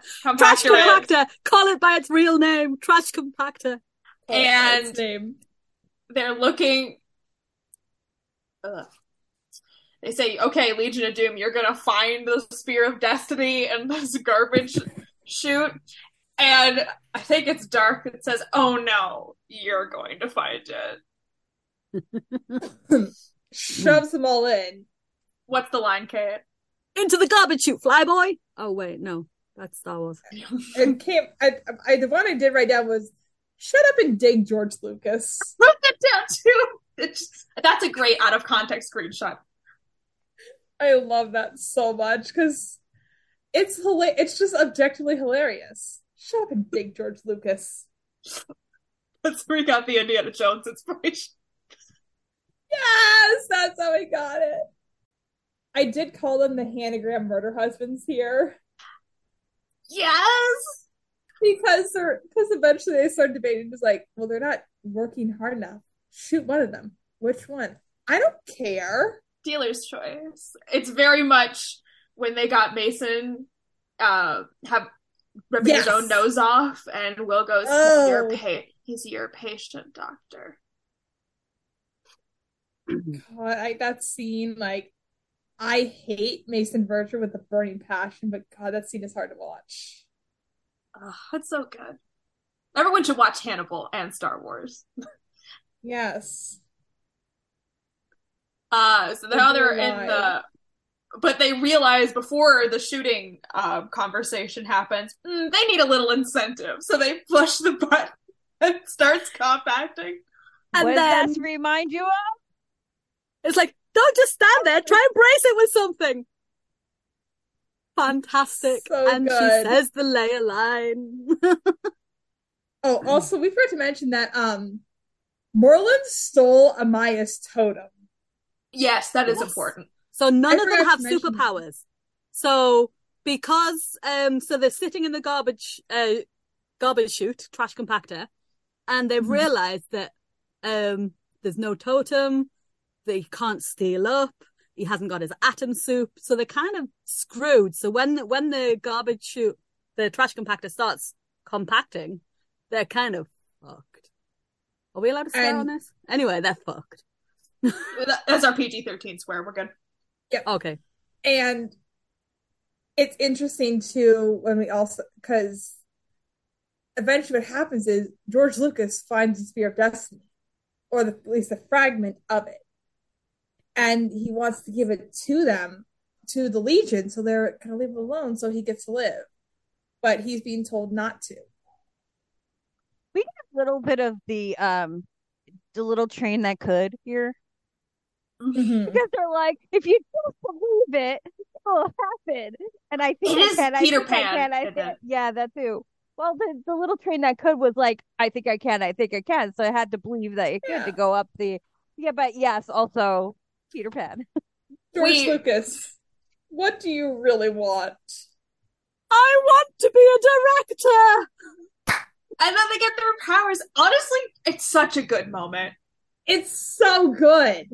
Yes. You have to believe. You've got to believe in yourself. By believing in yourself, you help others. Yes, you inspire.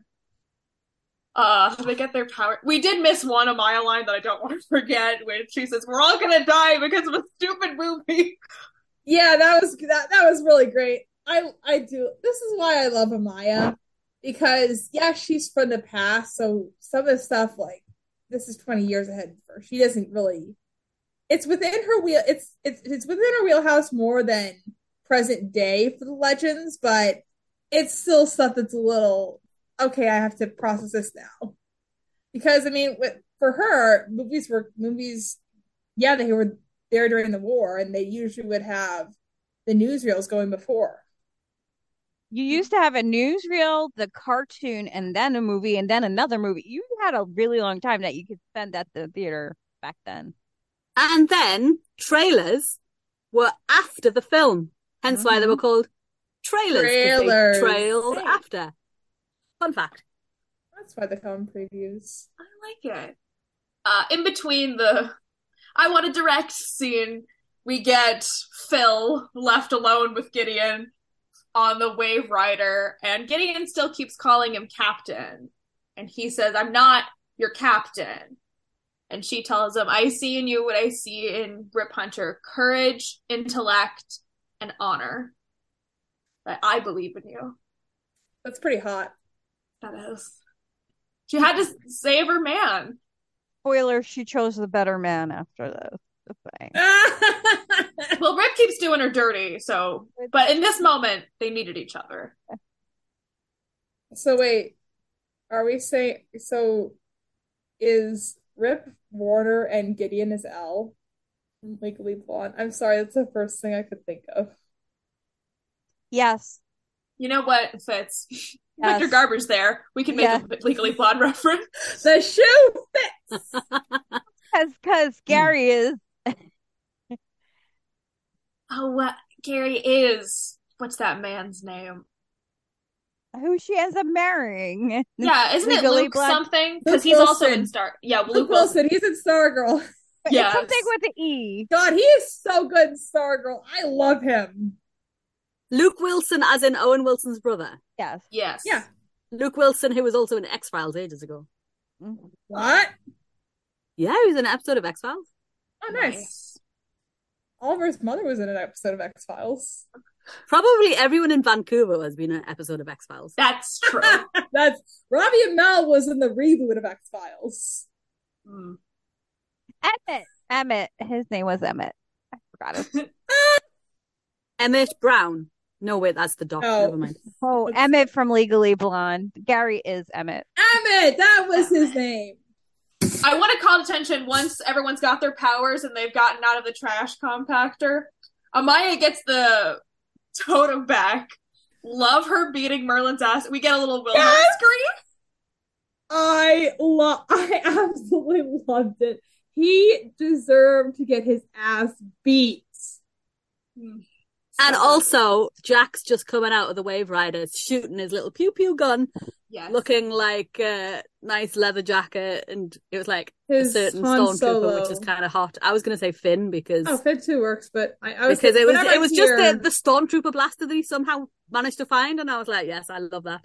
And I was like, is that my brain throwing more Star Wars connections? Mm-hmm. And it was like, yeah, that's my brain throwing more Star Wars connections, let's have it. But yeah. And then Phil is standing there in Rip's coat. Putting on a British accent, too. We hear a British accent. So, was he pretending to put on a British accent? So it was American Rip pretending to be British Rip. Pretending to be... No, hang on. It was... English actor. Pretending to be American. Pretending to be British. Pretending to be American. Pretending to be an Englishman. From the future. Arthur Darvill's talent. That's acting. Yeah. I get snippets of Dr. Faustus all the time. Go look up that performance. When he plays Mephistopheles in Faust. It's so good. It looks good.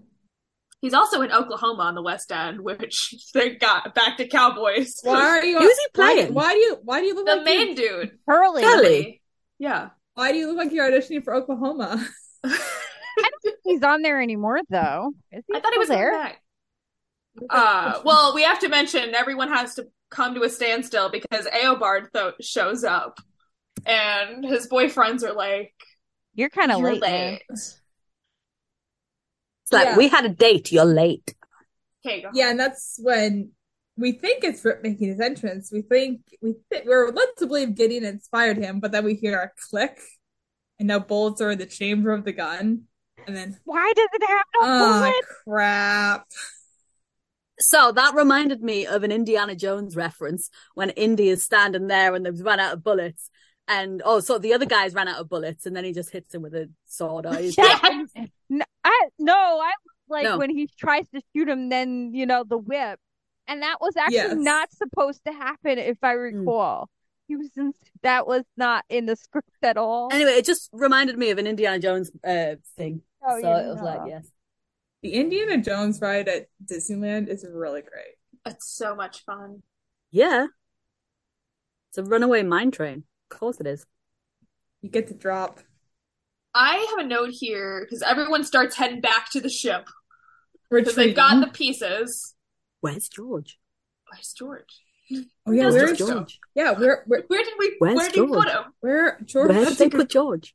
It's a good point. Is he still in the compactor? Is he hiding out? It's like, is he still in the trash compactor? We forgot George. We forgot George. We forgot George. Oh, and Rip, but it was like, you forgot Rip, yes, but where's George? This scene of Sarah watching Rip get taken felt very New Hope when Luke sees Obi-Wan die. Yes! Oh my goodness, yeah. Blast the door, kid! So we cut back to the ship. Sarah has them, they've got like both pieces of the amulet, they've got a piece of the spear, and Jax tries to tell Sarah that we are a hero. We did save the day because the Legion has nothing. But I also like Rip's line of I finally feel alive. I do love that. Yeah, but yeah, you're right. It does feel very New Hope-ish, especially afterwards when they're leaving and Sarah's kind of on her own. It's a very Luke Leia moment, really. Jax is kind of the Leia in this instant. I feel like Jax does embody that mantle of Leia. Sarah is a Luke. Ray is Chewie. Ray is Anakin. Chewie. Ray is Anakin.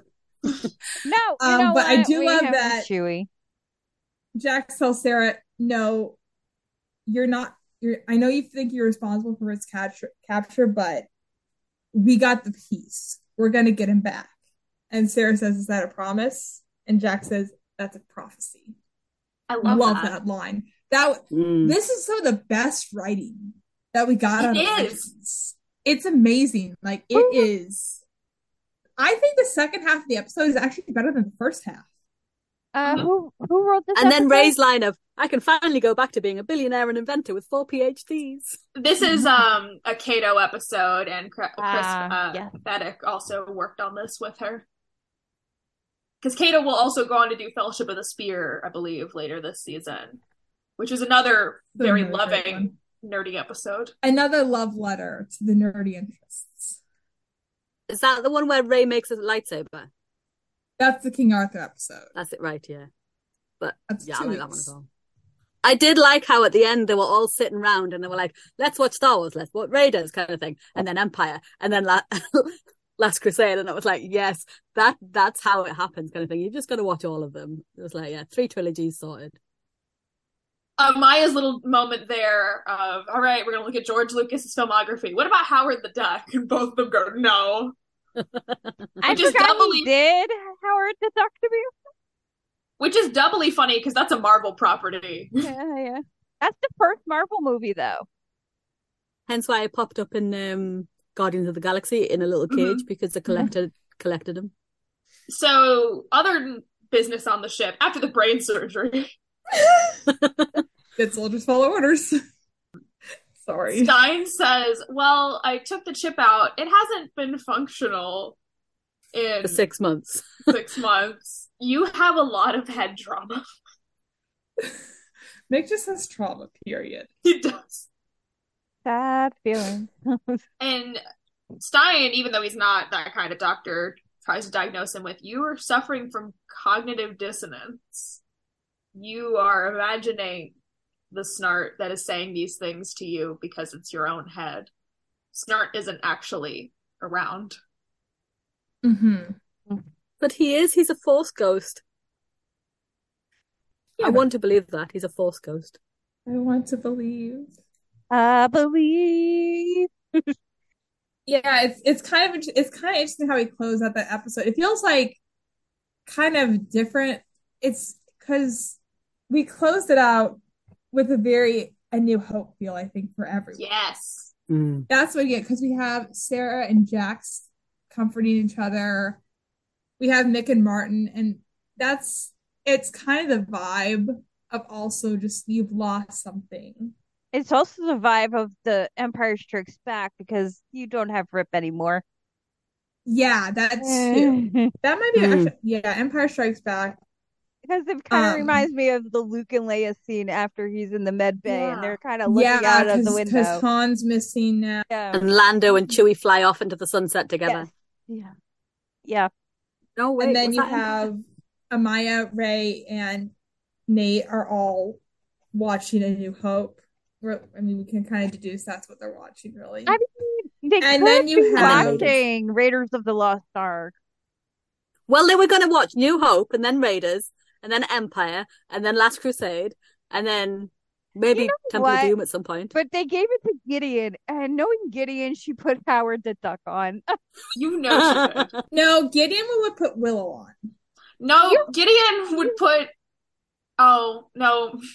I was going to say Air Force One, but that's not a George Lucas movie. Gideon's just like, I'd like to be that. Harrison Ford film. Yeah, but Gideon likes Harrison Ford. Gideon puts on all the Harrison Ford films. She would have put on Phantom Menace just to piss off Rey. That would have been funny. That would have been really... I think it would have been fun to watch Revenge of the Sith on the Wave Rider. That's probably got a good sound system. I'm going to say right now, Jax is a prequel Stanny. Yes. Jax came up at grew up at a time when prequels were coming out. Jax is a Clone Wars boy. Yes. As long as it wasn't the second Jax is one. Cool. As long as it wasn't the second one. The second one is the funniest Star Wars movie because it is so freaking camp and it's such a mess. That's my least favorite. It's part of its charm of how messy it is. No, listen. I just go home and rethink your life. You know what though? You get mullet Obi-Wan. It's Mare Morrison. Barris. You get a quick shot of Barris. Yeah. You get to see Dooku. Christopher Lee, always a treat. You get to see Obi-Wan Kenobi being sassy and awesome. It's like, you don't want to sell me Death Six. You want to go home and rethink your life. We do get the Across the Stars theme, which is one of the best Star Wars pieces. But speaking of Star Wars, as this is the episode, this scene we end on of Rip about to be tortured is very... they're going to bring the torture droid in. It's Poe Dameron era. Yeah, you talk It's also his Han Solo era. Or Han Solo in Empire Strikes Back when he gets so tortured. I do love that Phil introduces himself to Eobard as, I'm a full-time film student, part-time recreational drug user. I regret the second thing. Which, I was talking to a friend before this, and she said, that sounds accurate of most film students. She's not wrong. Great insight. She's got great insight. And he looks over and sees just a tray of assorted scary instruments and says to Thon, and now you're going to torture me. Well, I'm not going to torture you. And then you see, like, I love the scene where Dark and, like, Malcolm come out of the shadow. Like, that smirks on their faces. Looking forward to this. Probably because they'd both been singing and dancing just before scene. Scene. I do like that Eobard does establish why they kidnapped him. They know he's a protector of the spear, and that they need to know where the other pieces of the spear are. That's why they're going to torture him. And he starts going, no! Very Luke and Empire. I was going to say Darth Vader when he just puts a new suit on. No! Oh, that's even better. Yes. And that wraps up Raiders of the Lost Ark, doesn't it? An all-timer. Which is so funny. They use more Star Wars references than like Indiana Jones references. So kind of curious why they use the Indiana Jones title. Because of the medallion? Probably, and the spear. When we get to Egg MacGuffin, we'll get an extended Indiana Jones reference. We forgot to mention that, like, when he was talking about the Spear of Destiny, he's like, that's the MacGuffin I can so everybody can get after it. Which is, like, a good nugget in this episode, because, like, literally, the Spear, And now we come to a little fun segment of government-assigned Star Wars characters for Legends characters. Kate has provided the list. So please read from the holy text. Okay, all right. So I will put forth so I have about almost every legend, and I have at least someone I associate with them in some way. And we can debate and make amendments. This is all my notes.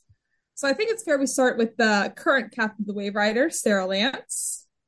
So for her, I have selected Avar Kriss from the High Republic and Jyn Erso from Rogue One are her Star Wars counterparts. Thoughts? I don't know who that is. Jyn. Yeah. Mm-hmm. Always being the one to, like, with as well as Jyn, always being ready to put yourself in the mission, get the mission done at all costs. Mm-hmm. I like that. Mm-hmm. Signed. My next one on here, I have Amaya. And this is pretty obvious. She is the Leia. Mm-hmm. Agreed. Very agree. We don't need to debate this. Yeah. No. She had the Leia quotes. She's the Leia quote. She has the best outfits. She always gets the job done. Yes. Exactly. To me, she's a general. No, wait. To me, she's always a princess. Oh, Abby. Sorry, I'm not giving you feels again. Bro. Also, now, after that, I have Nate. For Nate, I put Han because of the improbable handsome archaeologist played by Harrison Ford, who was in Star Wars as Han Solo, which was really weird to me when I learned that Harrison Ford was in Star Wars. That surprised me because I knew him from Indiana Jones. I also have him listed on here. Nate is also listed as Ahsoka due to his closeness with Rey, who we have stated is very Anakin Skywalker. Yeah, Rey is Anakin. We don't want to debate that. That just is. Abby's like, why? But no, his Anakin era in earlier episodes. Yeah. So does that make Nora Dark Padme? We already talked about that. Yeah, we'll get to Padme. We'll get to her. Actually, we'll get to Nora too as well. After that, so Rey, I'll hit him next. Anakin Skywalker. I do feel there's a lot of Anakin Skywalker, especially with the building. He's with how Rey is an inventor. He creates things, he builds them. And that was what Anakin was doing on Tatooine. Mm-hmm. Also, a little bit of Luke Skywalker, though. Mm-hmm. He's got his father. His father in him. Yes. Now, Rip Hunter. I got 2 for this one. Oh no.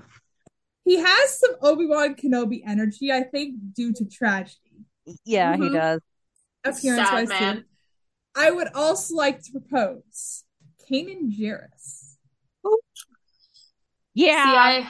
A little. But I think Kanan is a little bit more awesome than Rip. Because Kanan respects his woman. Just saying. May I make one amendment to the Sarah idea? Yes, you may. I do think, and I know you're going to get to Ava and maybe Hera, I do see more of Kanan with Sarah than I do potentially. I do see the Jyn parallels there, and it's not just because Kanan also had a moment where he became blind, but I think his relationship with Hera and struggles with his own past. Yes. I see with Sarah. Yes, I agree with that. I actually very much agree with that's a good thing. call. Yeah. Are we gonna get cursed here? No, I think we are gonna get cursed. Martin was a very hard one for me to do. Martin was a very hard one. I put Kiadi-Mundi. I don't know who that as one. Is that because listen, it's because he's very judgmental like Martin is against Mick. That's true. That's the reason. That was kind of joking. I would also kind of put him as a Galen Urso type as well. Galen Urso, very Galen Urso. So is he like a father figure to Sarah? Well, there's that, and also he has Lily. Yeah. I don't have a counterpart for Lily, guys. I'm sorry. Lily just is in Star Wars because we said so. I'll make it canon. Watch me. Well, Lily's just awesome anyway, so that's true. Is Stein Kilmundy because he has a legal license to bone? I didn't think of that. Oh no! I just put it down because he was being judgmental of Nick. But also, oh my god! Oh my god! He does. Oh, I didn't even think about that. It's oh my gosh. Shall I keep going? Please. Yes. I would like to also. So next is Jackson list. I get an Elzar Mann vibe from him from the High Republic. I would also like to say I kind of realize like I get a Poe Dameron vibe from him as well because Jax is growing. I also see him as a Poe Dameron, but I kind of see Berard also as a Poe Dameron, so that's really hard. I see Oscar Isaac as a Poe Dameron. Ooh, nice headcanon. Nice. Imagine him on the Legends. Okay, wait, hold on. Berard, Jax, Finn Poe, AU. Yeah, thank you. Yes. Yes. Fanfic writers, hit us up. We'll take anything. We will literally take anything, please. We have an email. Next is Mick on the list, and Mick, which we clearly established in the episode, Mick is Boba Fett. Yes. Mm-hmm. Yep. Mm-hmm. He's the only one to have a canon Star Wars Association. Boba Fett didn't have a chip though because he was a son of a clone, not a. But like they literally call him Boba Fett.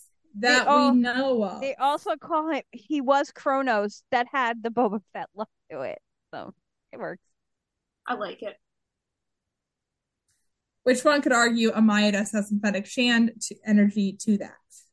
It's true. We only had one character for Amaya, so I would go with Leia or Fennec Shand. Yeah. It depends It depends what kind of AU we're doing. Yeah. Sorry. Oh yeah. That even then there's several layers. Leonard Snart is next on my list. The boy. Well, he became Stardust, so therefore he's Carrie Fisher. Gonna try not to beep him, but that one I have two listed for him. One is he's Force Ghost Ben, who is unhelpful as hell. I also have him listed, and hear me out. Just hear me out, people. Okay. Crosshair from the Bad Batch. Mm-hmm. Yeah. Especially now, season 1 is like Clone Wars Crosshair. Season 2, Leonard, is Bad Batch Crosshair. You're correct. That little sniper boy. This little shithead. Abby's like, why are you calling letters? No, cross it. No, but here it's funny because in some Crosshair and Snart, they share some similarities. Mm-hmm. It's they fuck Boba Fett. What? No. No. I connected the dots. No, you didn't. You didn't connect shit. You didn't connect a thing. Moving on. I realized I forgot Carter. Everybody forgets it. Carter is Clovis. Carter is the Rancor that dies. Carter is Clovis from the Clone Wars. Oh wait, I'm thinking Carter that's Aldous Hodge Carter. Right, never mind. No, go at it. It's fine. No. Kendra is Padme. Yes. And how they treated Padme, because Padme was capable of so much more. She could do so much more. You're so real. They didn't let her do enough. Yeah. She's got her own power. I have Zari next on the list, and I did. Which Zari? Oh shoot! I forgot to distinguish the Zaris. Hang on. We can talk about Zari right now. So Zari 1.0. I would almost say Zari 1.0 is a very raw Rey. Yes. Almost. Yeah, I have no argument for that. I was gonna say maybe Jyn Erso as well in terms of doing what you need to do, but I like Rey for her. Or actually, could I even say Sabine Wren? Ooh. Yeah. Ooh. I could see 2.0 as Sabine. Yeah. Also. Oh, you're not wrong. She's like, now I have to change the order. I'm making amendments. All right, now Zari 2.0. Sabine. I don't know why I put this in here. I also put Rio Chuchi as well. Mm-hmm. It's just a vibe. Zari 2.0. Rio Chuchi. That's the vibe I'm getting. I can't explain it, but it's there. Barad, I want to say Luke, but I also think Ezra. Ooh, yeah. Ooh. I would say Ezra Bridger is, and I like his like brother sister dynamic with Sabine is very 2.0 and Barad. Yes. Because I originally listed Barad as Luke, I did also list Astra as Mara Jade as well. Fair. Astra does have a little Ventress energy to her, though, arguably. Mm-hmm. Next is Ava. I already said in the episode, Cody. Yep. I'm so sorry. She is Commander Cody for all the obvious reasons. Clone and gay. I feel like I've stereotyped, and I'm so sorry. I did stereotype, actually. I'm sorry. Well, I'd say Cody is also very organized. That's and on true. top of Cody things. is organized. Yeah. On top of things. Yes.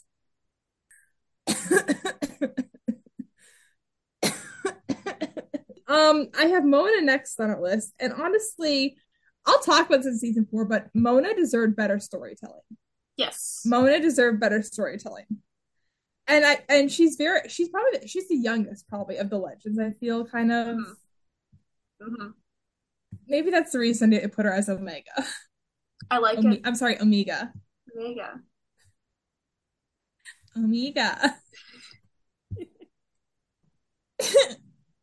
then we get to Nora Dark, who does have Padme energy in the end stages, but she's she's kind of Bear's offie, but backwards.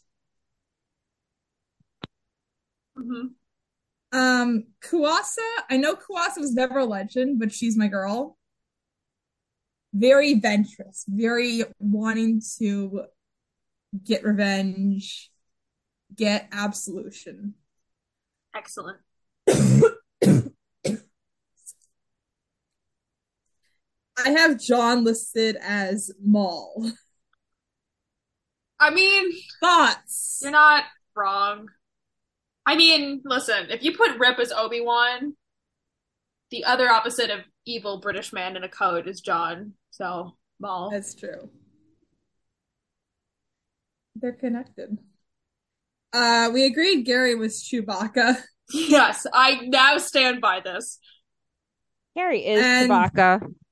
Charlie is Hondo Ohnaka. Yeah, it's too easy for Charlie to be Zam because she also shapeshifts. So, yeah. Hondo. Also, Zam gets killed Hondo by Jango. Hondo is still alive and kicking. Thriving. He's thriving. And then Spooner is Dr. Aphra. Yes. Gideon is Chopper. Yes. Mm-hmm. Yes. Bonus round is Dark is Moff Gideon and Merlin is Tarkin. I'm sorry. Look, you can't tell me Moff wouldn't want someone to hunt him for fun. He played around with Oliver for a whole last year. Yeah. Well, okay. Can we make one amendment? Yes. I think if anyone is Maul, it's got to be Thawne. Talk about holding a grudge. That's fair. But then who can we assign John to? Team. Who is John Constantine's government assigned? What is he, like a con artist? He's Lando. Nah, he's not Lando. Lando's too cool for any of the legends except Charlie. Except Charlie, that's true. John's the guy. John wants to sell the death sticks. John is death sticks, dude. What's his name? You know what? I like it. Is he Jar Jar Binks? No. What's his name? Sleazebago or something. It is like Sleazebago is Death Sticks man. I mean, you know what? I'm very confident John can be that character. Yeah. He's gonna go home and rethink his life. Or to go home and rethink your life. Wait, he's Max Rebo. Or is he? Wait. I gotta cut that. Actually, wait. Cobb Vanth. I could see a little Cobb Vanth. All right, if we're giving an actual character that's not just Sleazebago, even though I love him, I could potentially Cobb Vanth. Because Cobb Vanth is still a little altruistic for John. That's true. But I like Cobb Vanth there. This would be a fun one for the audience. Who would you assign all of our characters? Tweet at us. Shall we wrap up and do a quick little... Yeah, let's wrap up. Thank you for letting me have this little time to give you the Star Wars government assigned characters. And we'll put up our socials at the end of the episode so you can give us your government assigned Star Wars characters. We would love to see them and hear them. Friends, how do we rank this episode in season 2? Abby, I'll start with you because you haven't been here to rank them. What do you think of this episode? Well, in my watching of Legends the first time round, I think I ranked it up to about sort of like 9 out of 10 kind of thing. So it's like it's up there for one of my favorite episodes. So yeah, give it good marks. Kate, where would you rank the episode this week? I would rank this episode. I just pulled up my thing.